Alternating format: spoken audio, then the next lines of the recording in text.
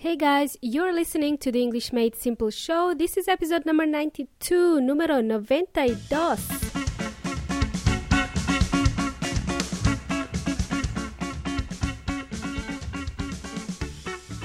Hola and welcome to the English Made Simple show. My name is Milena from englishmadesimple.net, englishmadesimple.net.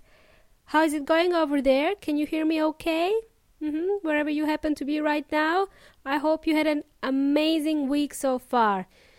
You know what, amigos y amigas? The other day, I got a compliment for my accent. This is from a native speaker, more specifically an Australian native speaker.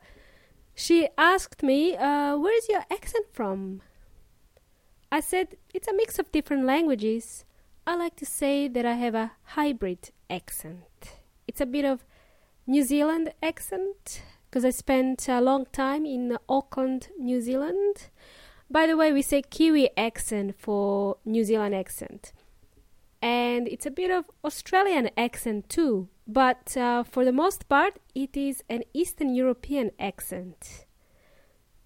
However, my accent is not as strong as that of my parents. Both my mom and my dad speak with a very strong Serbian accent. But guess what, my dear listeners, having the accent never stopped them from finding a good job in an English-speaking country. So don't ever let this stop you from speaking English, okay? Cool. And you know what? I never want to lose my accent because it is who I am. It makes me different from others and it is my identity. In fact, I've done an episode about this. I think it was one of the first ones I did, episode 001. It's called Difference Between Accents and Pronunciation. If you have just joined us for the very first time, welcome, first of all. I suggest you check out the first 3 episodes of the English Made Simple show. And to my regular listeners as well, I also recommend for you guys to check out the episode about accents and pronunciation, where I emphasize the fact that you don't need to worry about your accents too much, okay? It's important for you to know that pronunciation and accents in English are completely different things. And today, amigos, today's episode is going to be a bit different. We are going to learn about pronunciation. How do we know how to pronounce words in English? How do we pronounce specific words in English? Let me first start off by telling you that there are only 26 letters in the English alphabet, but there are 44 sounds in English language. This is according to the International Phonetic Alphabet, or IPA for short. Every sound is represented by a special character in the IPA, or the phonetic alphabet. And if you're wondering what the phonetic alphabet is, I will share a link to the phonetic alphabet in my Facebook group called English Made Simple, and hopefully this helps you understand English pronunciation better. If you want to improve your English pronunciation, I suggest you start learning more about phonetic alphabet. By the way, phonetic is spelled as P-H-O-N-E-T-I-C, and it's pronounced with an F. How ironic. We spell it with a P, P for Peter, and then we pronounce it with an F, F for Freddy. How ironic. As you know, English is full of silent letters and diphthongs. Hang on, what did you say, Milena? Dip what? Diphthongs. Diphthongs. Well, according to Well Inteligente, a diphthong is a name given to the sound that's been created by 2 vowels in a single syllable.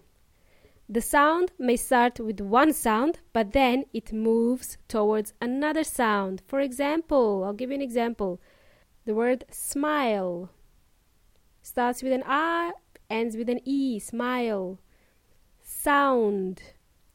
Phone starts with an O, ends with an OO sound. Phone. Loud, and so on. These are called diphthongs. Unlike Spanish, in English we pronounce vowels differently.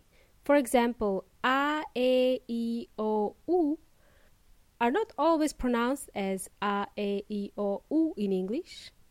But in Spanish, this is always pronounced as a, e, I, o, u, la vaca eres tú. Oh no, here we go again. Kids jokes again. Let me continue. But in most of the languages stemming from the Latin or Slavic roots, these vowels are pronounced the same as Spanish. A, I, O, U. A, I, O, U. This is why you will notice when you speak with a native English speaker, they may find it hard to pronounce some vowels in Spanish. If they attempt to speak in Spanish, they will find it really hard to pronounce some of these vowels.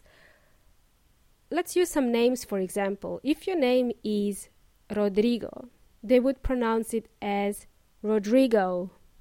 If your name is James, in English, this would be James. If your name is Horacio, in English, they would pronounce it as Horatio. But anyway, today I want you to learn how to pronounce certain vowels and consonants. When you're speaking English, I want you to focus on pronouncing every single syllable and the last letter of every word. Don't swallow any letters, please, unless they are silent ones. By pronouncing every syllable, you will sound more fluent and confident when speaking English. That's my tip for today. I know it's common in Spanish, especially in Chile, when people speak, they swallow or they don't pronounce the last syllable, or they just don't pronounce the letter S at all. For example, ¿dónde está in Chile becomes ¿dónde está? Please don't do this in English. People won't understand you if you start swallowing syllables, if you start swallowing letters, okay? To swallow means tragar in Spanish. Don't swallow letters, please. Unless they're silent ones, okay? So for today, I want you to be aware of how you pronounce words in English. So I'm going to ask you to repeat some words after me. Now I will give you a short list of the most difficult words for English learners to pronounce. Here they are in a no particular order, okay? The word can't, which is a contraction of cannot, okay? Can't. It's a long sound. Can't. Or a long sound. Don't say can't. Don't say short Don't say short can't. This is the worst insult you can give to someone, okay? It's slang for, what can I say, female private organ, okay? I'm not going to repeat this word again. I cannot say this word too often because I may be banned from iTunes. So let's leave it at that. In British English, this contraction of cannot is pronounced as can't, with a long can't. In American English, it is can't. Can't. You can choose whichever you feel comfortable with, okay? And stick with it. Make sure you pronounce the last letter T in this case. Also, in other contractions such as don't or won't, make sure you pronounce the last letter T. Please. Don't or won't, not don or won. Make sure you pronounce the last letter. The next word, again, in a no particular order, I will give you some time to repeat after me. First word, card. Card. It's not car, it's card. Please pronounce the last letter in this case. Card. Last letter D. In Spanish, this is tarjeta. The next word, friend. Amigo, friend. It's not friend, it's friend. The next one. This is a new word for you guys. This is a new word for you amigos. Recipe. Recipe is spelled as Recipe, and it means receta in Spanish. We pronounce it as recipe. It's not pronounced as recipe, it's pronounced as recipe. Cool. Recipe is a list of ingredients and followed by a description that shows you how to prepare certain dishes or foods. Recipe for omelette, for example, a recipe for a soup.